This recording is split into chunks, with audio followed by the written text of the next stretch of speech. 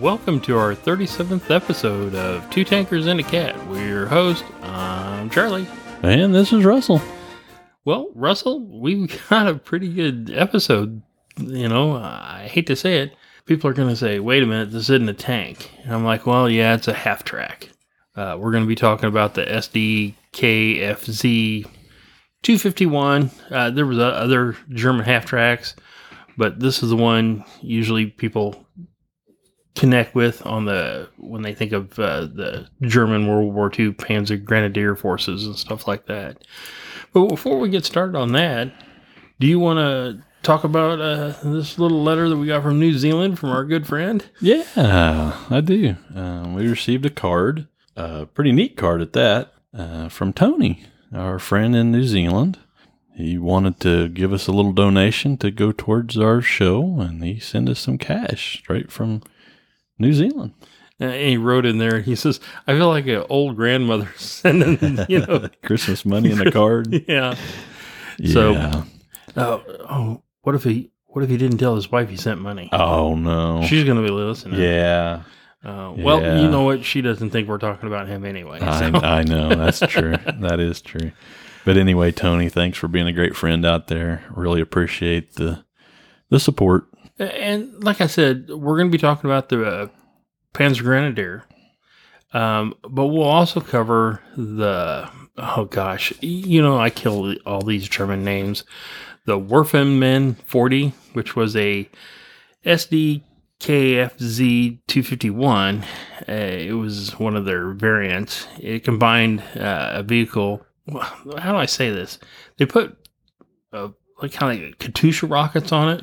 And they would use that like the Soviets had the Katyusha rocket thing where it would shoot out all the, I guess rocket propelled explosives. And I was sitting there watching on YouTube and I was like, oh, I've got to do an episode on this. Okay, Russ, tell us a little bit about this half-track tank. Yeah, the SD.KFZ.251 or Sondergraf Fahrzeug 251 half-track was a World War II German armored fighting vehicle. It was designed by the Hanomag Company based on its earlier unarmored SD.KFZ-11 vehicle. The SD.KFZ-251 was designed to transport the Panzer Grenadier, or the German Mechanized Infantry, into battle. The SD.KFZ-251s were the most widely produced German half-tracks of the war, with at least 15,252 vehicles and variants produced by 7 manufacturers. Some sources state that the SD.KFZ-251 was commonly referred to as simply Hanomags by both German and Allied soldiers after the manufacturer of the vehicle. This has been questioned and may have been only a post-war label. German officers referred to them as SPW, or Schutztrupp Panzerwagen, or armored infantry vehicle, in their daily orders and memoirs. So basically, this is kind of one of those deals where they were calling, like the Shermans, they were calling them Bronson burners. That's not true.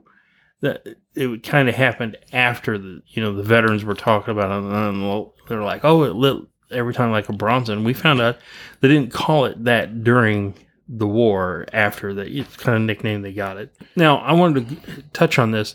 The Panzer Grenadier Mechanized Infantry Division, mechanized infantry is protected by armored carriers.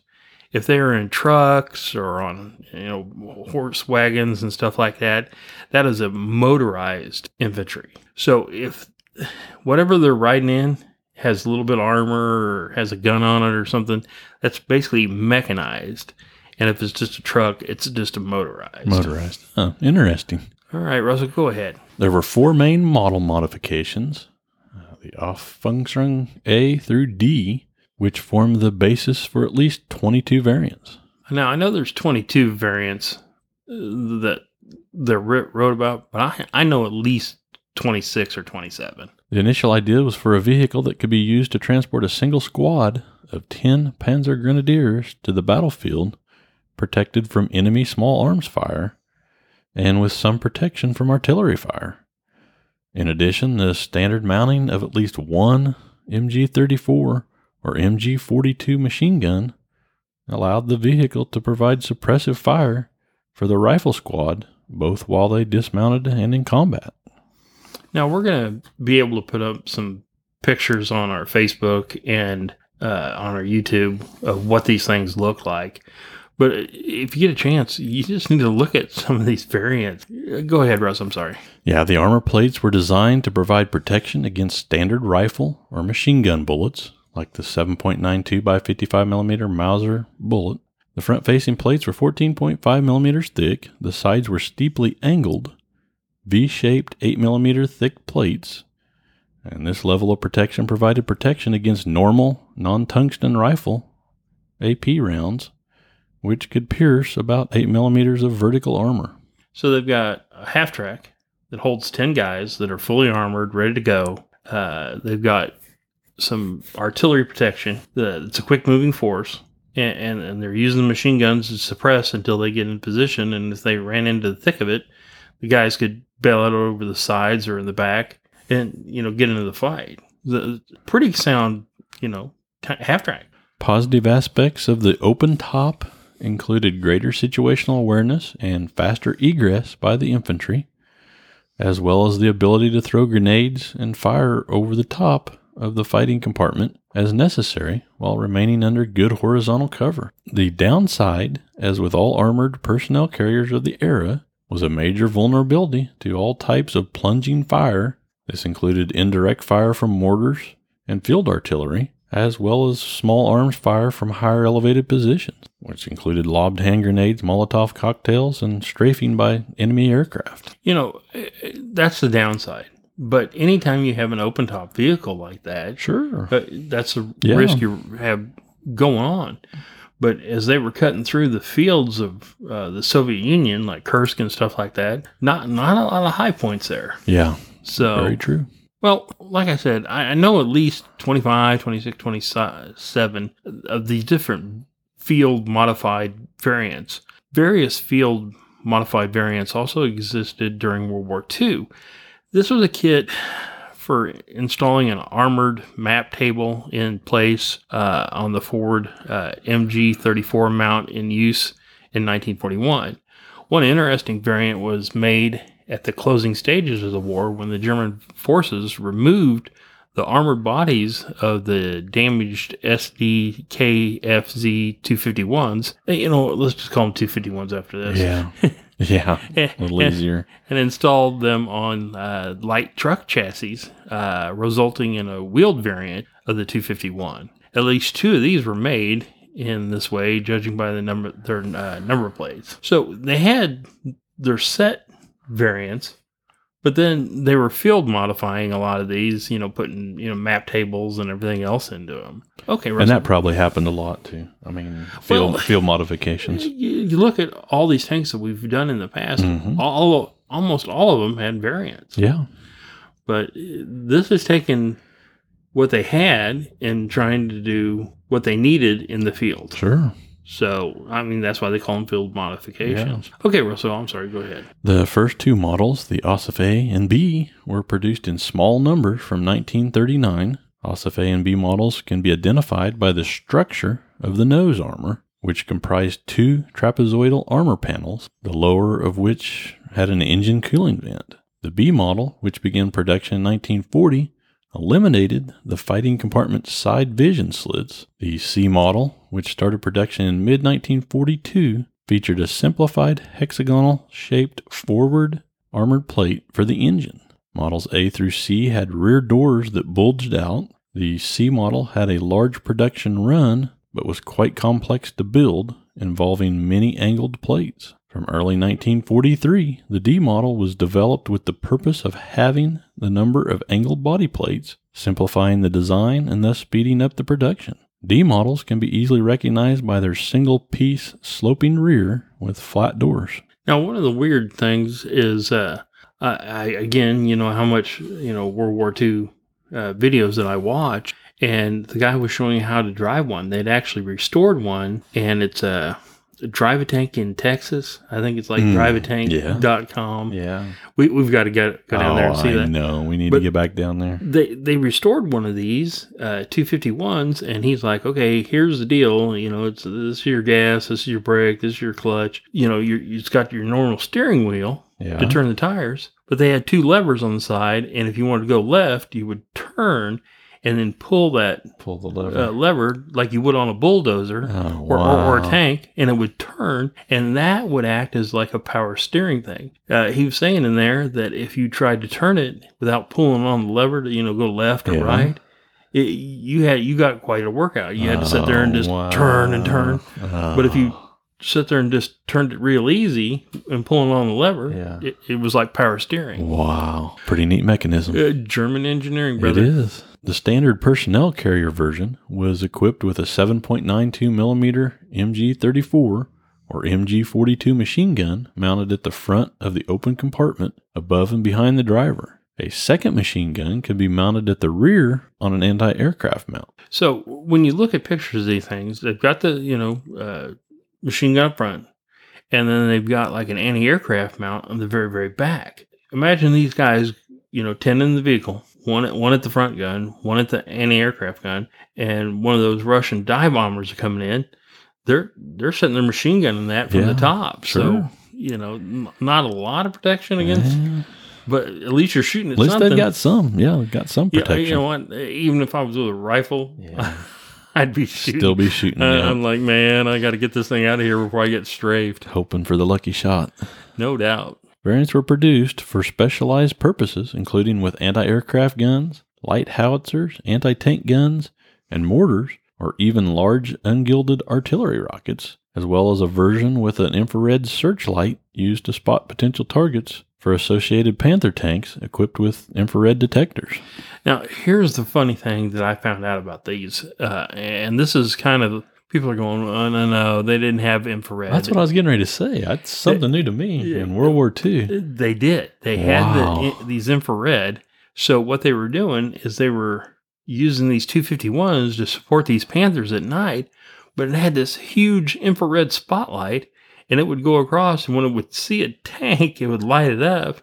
And then the Panthers equipped with infrared sights, they would get on target and shoot these things at night. Wow, that's incredible. So a lot of these Soviets and even the Western forces were like, wait a minute, why are we getting killed at night? We can't see what's going on. Yeah, exactly.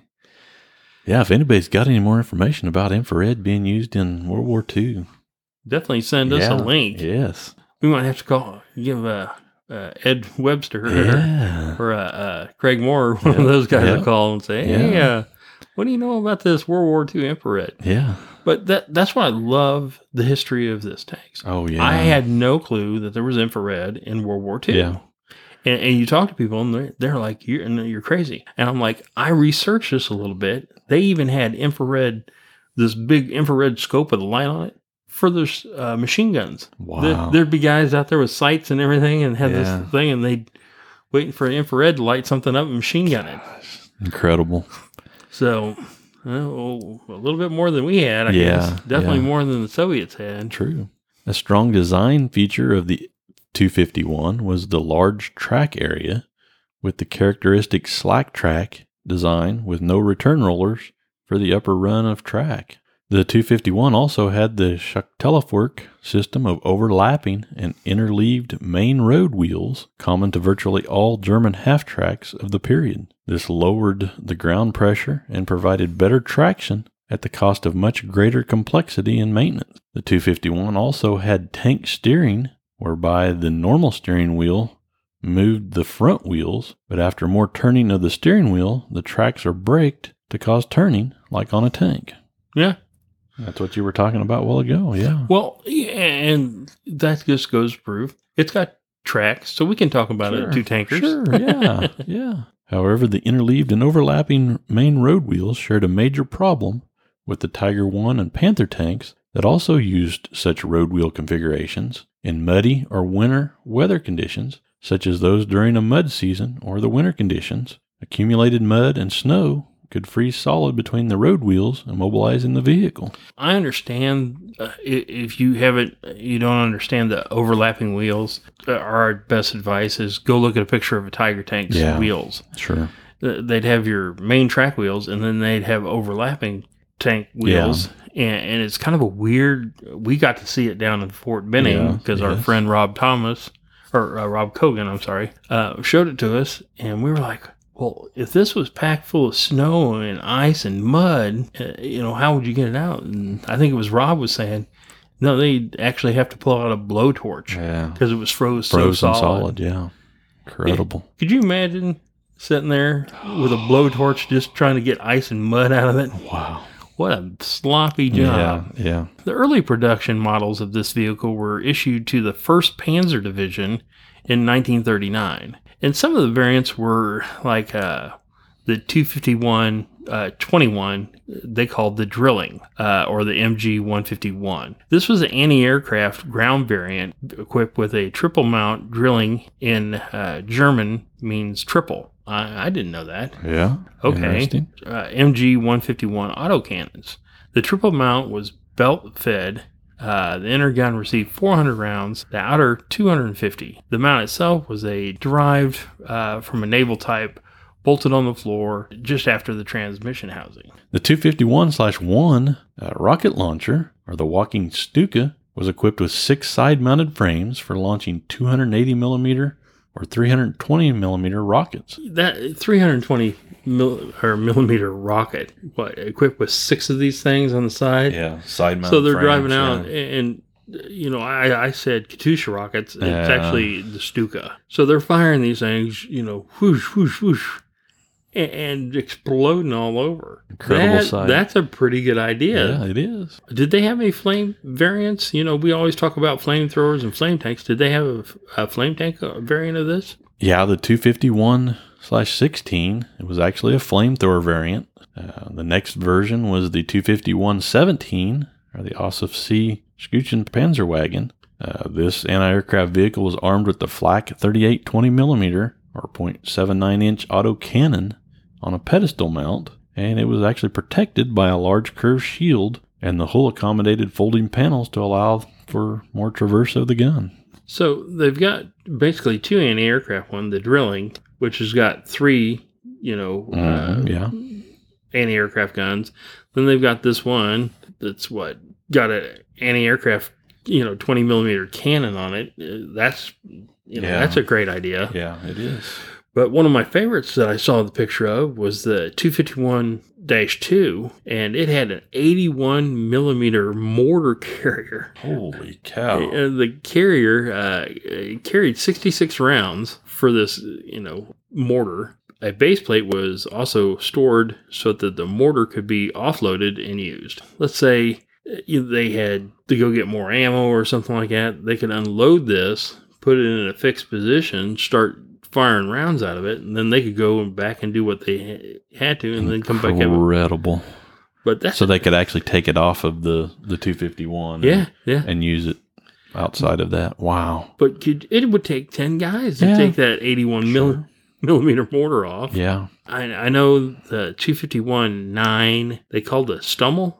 The Stummel, yeah. And it was a standard self-propelled gun variant, also called the Kanonenwagen. Was equipped with a short-barreled 75 millimeter or 2.95 inch howitzer. She used the same mounting as the Stug 3. It was nicknamed the Stummel, which is translated from German to the stump, and committed in great numbers on the Eastern Front. First ordered in March of 1942 specifications. They delivered 2 prototypes in June and tested in Russia. A first batch of 150 of these vehicles was delivered during the following months based on the Ossif C chassis. By late 1944, a major modification included a revised modular higher gun mount with a coaxial machine gun 42 for close defense. Here they put this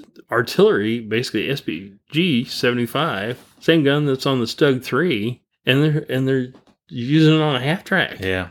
They're just pretty much using anything they can mount to this thing, man. It's incredible. Very versatile vehicle. One thing I'm finding about the World War II is it seemed like the Germans were always trying to play catch up. Yeah, true.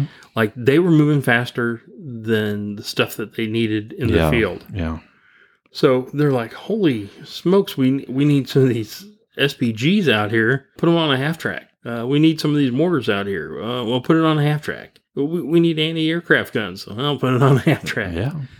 Yeah, the next variant we'll talk about is the 251/20. It had a long-range infrared illuminated version and operating with the Panzer V Panthers during night attacks on the Western Front in 1944 to 1945. It actually consisted of a 60-centimeter telescopic sight, designated the 1221, and a viewing machine, which was designated the 1251, and around 60 UHUs were built to assist Sperber formation of 6 Panthers each. Some were also deployed in Hungary in 1945. In 1944, 1945, they came out with these long-range infrared versions. It's just incredible. I had no idea. And they're sitting there using these Panther,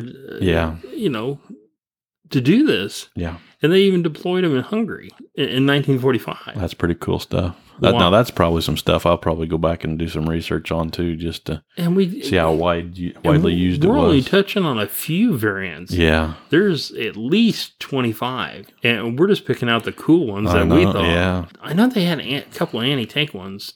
Tell me about those. Yeah, the 251/22 variant was one of the best anti-tank support vehicles, and it was fitted with a high-velocity PaK-40 L-46 or L-48, and these were heavily used as the operations turned into defensive actions. The range of the gun allowed the vehicle to be relatively safe from well-camouflaged prearranged positions. However, the chassis was never designed to cope with the extra weight nor the blast shock and recoil, which triggered many mechanical breakdowns and excessive structural fatigue. Nevertheless, in December 1944, Hitler gave this version top priority. The mount comprised of 2 H-shaped beams welded in the floor on the middle of the rear compartment. The shield was modified with trimmed angles, and the platform is made of flat triangular plates holding in place the original gun cradle. The driver sat on the left, aiming with the standard PaK-40 optics. Traverse was 18 and 19 degrees, and elevation ranged from -3 to +22 degrees. 22 rounds of HE and AP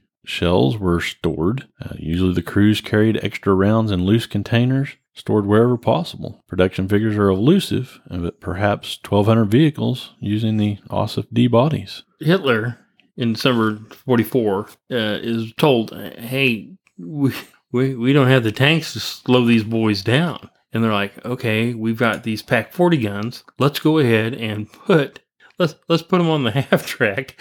Man, they really worked this half track. I know. And like I said, they'd fire the rounds and it would, pop the brakes and break the tracks and do all sorts of structural damage. Yeah, the half track wasn't designed for that much force. But he's like, oh, okay, we're going to need at least 1,200 of these. So instead of just simply taking 10 guys to the field, now they're using it as anti-tank, tank destroyer. Just an amazing stuff. Yes. What else did they have? Yeah, the 251/23 variant.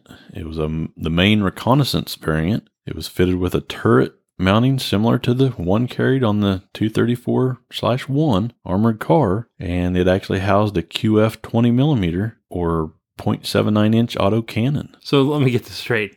Now they put a turret on it. Oh. So they've turned this poor half track that was made. I'm telling you, we're going to have some interesting photos of this. We are. We'll put on Facebook. And a lot of people can just go to Tank Encyclopedia, and they have artist renditions of these that are pretty cool. Sweet. But now everybody says, well, you're not supposed to be talking about half tracks. You're supposed to be tankers. Well, it's got a turret. It's got a turret. It's got armor. It's got tracks. What more do you want? And it's shooting at enemy tanks. Okay. Very, very versatile vehicle. And one of the cool ones I found, getting closer to the end of the war, they were running out of fuel. Now, this is amazing, folks. I was blown away with this. They were running out of gas, like most historians will tell you. So they had this 251, and I'm going to kill this name, Panzerfaustwagen wood-fueled drive training vehicle.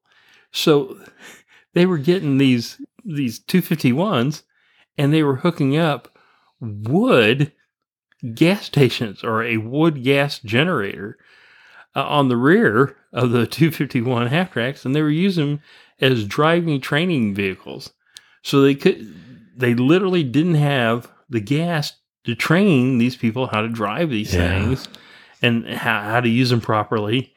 So they put a big they put a wood gasifier on this thing to propel it. Yeah. Incredible. So you think about this, people. They're chopping wood and putting it in the back of this thing. Propelled by burning wood. Yeah. Cool stuff. I know we've talked about the amazing strides that they made in infrared and stuff like that, but now they're using wood to get their vehicles down the road. Yeah. What an incredible. I know. Oh, well, Russ, we're running a little low on gas. Let me chop up some wood here and pull over the side. Get out the axis, folks. Okay, Russ, we've had a really good time talking about these variants. But tell me my favorite part, the stats, just the standard 251 stats. Yeah, the 251 was in service between 1939 and 1945. It was used by Nazi Germany, the Kingdom of Romania, Kingdom of Hungary, the Italian Social Republic, the independent state of Croatia, the Czechoslovak Army, and the Yugoslav People's Army. Now, that's a lot of people that use this. It is. It was designed by the Hanomag Company, and it was manufactured by Hanomag, Adlerwerk, Horch, Skoda, and Borgwerg. Oh, so even Skoda got into it. Skoda got into it, too. So how much one of these things cost back in the day? The unit cost was about 22,560 Reichmark. You know what? I can afford that. I know, yeah. I can afford that. If they'd go ahead and make me a new one, I'll even take the wood one. Heck yeah, the wood burner one, yeah. They built about 15,252 of the 251s. Wow. That's quite a bit for the Germans. Yeah, I know. The 251s weighed about 7.81 tons, or 8.61 short tons. The length of the vehicle was 5.80 meters, or 19 feet long. They were 2.10 meters wide, or 6 foot 10 inches wide. And they stood about 1.75 meters high, or 5 feet 9 inches high. So what kind of crew? It had a crew of 2, which I would imagine the driver and the machine gunner, and it would hold up to 10 passengers. So basically, they got the driver with one of the guys up there manning the machine gun. Yeah, and the rear machine gun for anti-aircraft. They're like, oh, okay, that guy sees it coming down. Mm-hmm. He runs from the front of the thing to the back and starts shooting and telling everybody, get out. Get out. It had 6 to 14.5 millimeter armor, or that comes out to about 0.24 inches to 0.57 inches of armor. And we've already talked about the guns, the MG34, the MG42, one on the front, one on the back. Yes. So talk about the engine. The engine, it had one Maybach HL42 engine, had 6-cylinder petrol engine, put out about 99 horsepower. All right. So 99 horsepower. Yeah. You know what? For that time of... Oh, yeah. That period of the time. Yeah. It's not... Okay. So they had to find probably a common engine since they manufactured that many of these things. They had to... Well, let's face it. Chrysler and Ford ain't going to be making engines for this thing. No. And it had a power weight ratio to about 12.8 horsepower per ton. So it could also pull... Because I know it had a trailer hitch in the back, so it could pull extra ammo and sweet, yeah. The 88s, anti-tank guns, or other artillery they could tow. Wow, this thing was pretty versatile. I know, it is. Okay, go ahead with the suspension. Yeah, the suspension, it had an overlapping torsion bar or track, leaf spring wheels, operational range of about 300 kilometers or 186 miles. 186 miles. Incredible, really. That's actually pretty good. Yeah. and it had a speed of about 52.5 kilometers per hour or 32.5 miles per hour. Yeah, you know what? That's not a bad speed. No, really not. You got it loaded down with 10 guys, machine guns. They're all loaded down, and they're probably carrying or, pulling something along. At 32 miles an hour, yeah, okay. Incredible vehicle when you really think about it. I mean, a lot of different uses for it. The term Panzer Grenadier had been introduced in 1942 and was applied equally to the infantry component of the panzer divisions as well as the new divisions known as the Panzer Grenadier divisions. Most of the Heer's Panzer Grenadier divisions involved via upgrades from ordinary infantry divisions first to motorized, and we talked about motorized, that they were in trucks and mechanized and armored vehicles divisions, and then to the Panzer Grenadier divisions, retraining their numerical designations within the series of infantry divisions throughout the process. This included like the 3rd and the 10th and the 14th and 15th.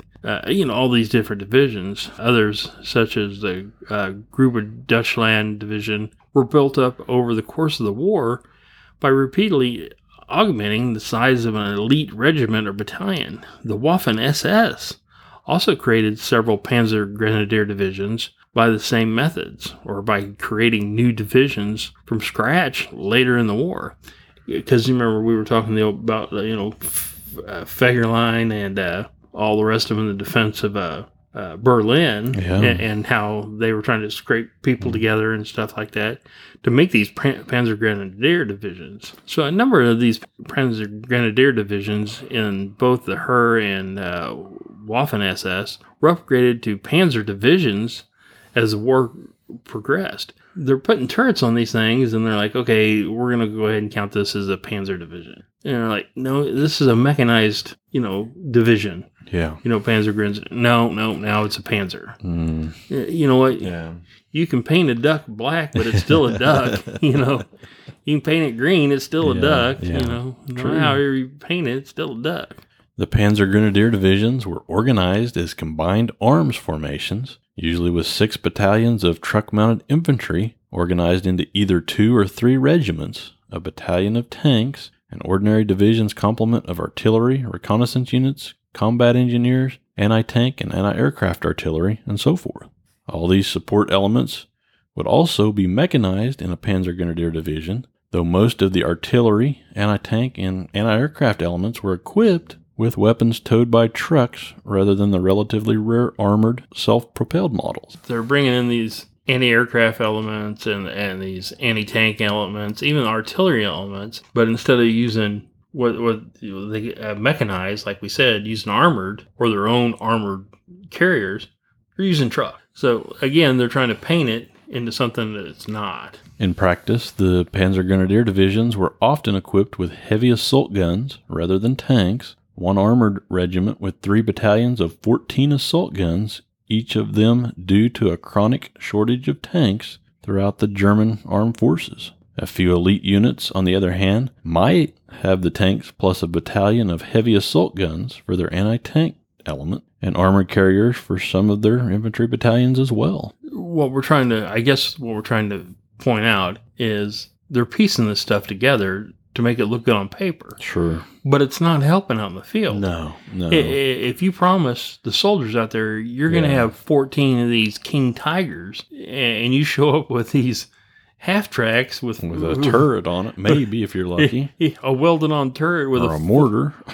or a mortar, you're like, where's our tank? Hey, It's got a turret. I know. It's got an anti-tank gun on it. So on paper, a Panzer Grenadier division had 1 tank battalion less than a panzer division, but 2 more infantry battalions, and thus was almost as strong as a panzer division, especially on the defensive. Of 226 Panzer Grenadier battalions in the whole German army, Luftwaffe, Waffen-SS, in September 1943, only 26 were equipped with armored half-tracks, or just over 11%.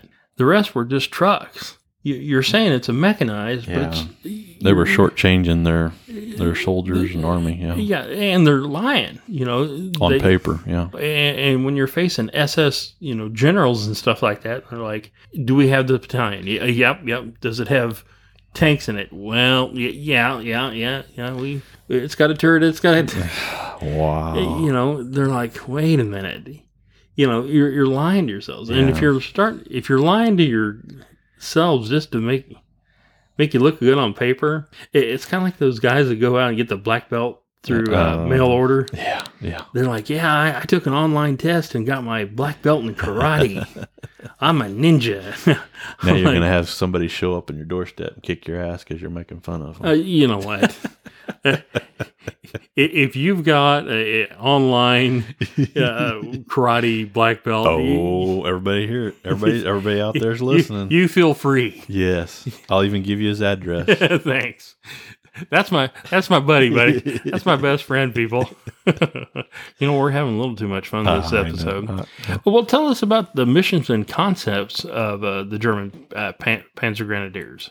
In the German Army, Panzer Grenadier act as mechanized infantry and escort for tanks and other armored fighting vehicles. According to the German Central Army Regulation, HDV 100/100, or the State of 2000, the Panzer Grenadier Truppe and their cooperation with other armored troops is characterized as following. The armored military forces consist of the Panzer Truppe and the Panzer Grenadier Truppe, and due to the mobility and protection offered by their armored fighting vehicles, the Panzer Grenadier Truppe is especially suited for swift changes between mounted and dismounted combat to maintain the momentum of armored troops. The direct and close cooperation of the Panzer Truppe and the Panzer Grenadier Truppe is, next to cooperation with the combat support, mandatory to succeed. Their versatility and reactivity enables them to gain and maintain the initiative and bring about the decision. A Panzer Grenadier battalion is characterized by the following aspects. The fighting of the battalion is characterized by the combination of fire and movement, attacking in conjunction with main battle tanks, swift changes between mounted and dismounted combat, close cooperation between mounted and dismounted forces, the particularly mobile combat. You know what? I hate to butt in, but again, that was their mission statement. And what it boils down to, we're going to have these heavy tanks. We're going to be supporting them. When the heavy tanks run into something tough, or, they run into, tank traps and stuff like that, they're supposed to go around. These mechanized infantry divisions are in support of this. But if you take those tanks away and they're using these, like we said, these 251s with guns on them as your main battle tanks, you're lying to yourselves. I know. Well, what a great episode. It was. Russ, I had a lot of fun. Yeah. And now I'm going to have a bunch of, wannabe ninjas at my front door. Like I said, I'll give you his address. Yeah. Just remember. Just let me know when you're going to show up so I can video record it. Yeah. Send to our friends out there. Yeah. You know what? That's all I need. Bunch of, 40-year-old fat kids, We might actually put you on pay-per-view someday. I'll knock them out. I will. If you're a paper tiger, you know what? I'm old. I got scars, and I was a cop for 25 years. You know what? You know what you call an old fat cop? Oh, yeah. By the way, a survivor. If there's anybody out there that ever runs across Charlie online, ask him someday about punching a buffalo in the face. See, Russ is giving my secrets away. See, we were up in Utah, or no, Montana, wasn't it? Yeah. And I punched him up. Well, you know what? Just ask me about it. Yeah, just ask him. He'll tell you all about it. Because you're not allowed to punch buffalo. Let me rephrase that. At no point did I ever break the law. I wouldn't let him out of the car in Yellowstone. So. Yeah. We did not break the law by punching a buffalo in the face. Oh, the things we've seen and done. Oh, man. Hey, let's thank our Patreon users. Yes. Who do we have out? I know we got a couple of new people. Yeah, we've got a new patron. His name is Alejandro Martinez. Oh, I killed his name, and you just said it perfectly. I'm glad you did that. I had a little Spanish in school, so well, you can tell I have never had any German or anything else in school, but a little bit of Spanish. Not a lot of good Spanish tank names, but anyway. The only Spanish I get is the local Taco Bell. Oh, You know what? I Yo quiero Taco Bell or whatever it is. I was talking about Taco Bell, and one of our Australian viewers sent me a message and said, "What's a Taco Bell?" And I'm like, "Oh my God, you guys." Very, very fake Hispanic food. Very, very fake Hispanic food. Very fast foods. But at no point are we insulting Taco Bell because we eat there quite a bit. Yeah. It's wonderful. You should try it. And if you don't know, and if there's not one in your country, just make sure you're close to the toilet. Again, two tankers and a cat are not responsible for anything or any defamation that occurs to a corporate. We apologize. Oh, we're too PC. Andy Crow, I want to thank him, and Bjor Ben. Yeah. And my special girlfriend, Christy McCarty, she's still throwing our Patreon money to us. Yeah, thank you, Christy. Kevin Shin, who messaged me, he's in China right now. Oh, cool. And I'm like, the coronavirus, man. And he's like, I've got to go. It's my family. Oh, yeah. And I'm like, now there's a hero. Yeah, yeah. We got Mark Drake, and then who else? Odious Thero and your big buddy, Rick Schmidt, still supporting us. He calls me a scrub puppet. Oh. He watches me when I play World of Tanks, folks. If you haven't watched, I'll post it sometime and you can come watch me. I'm a mess. Yeah. I'm a mess. Charlie's a mess in any way you describe him. But you can ask me about punching buffaloes.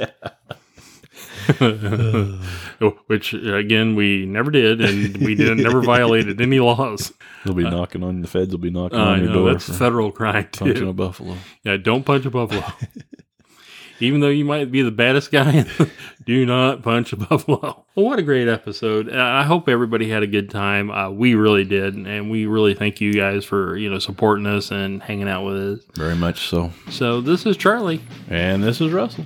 As always, happy tanking, and have a great week.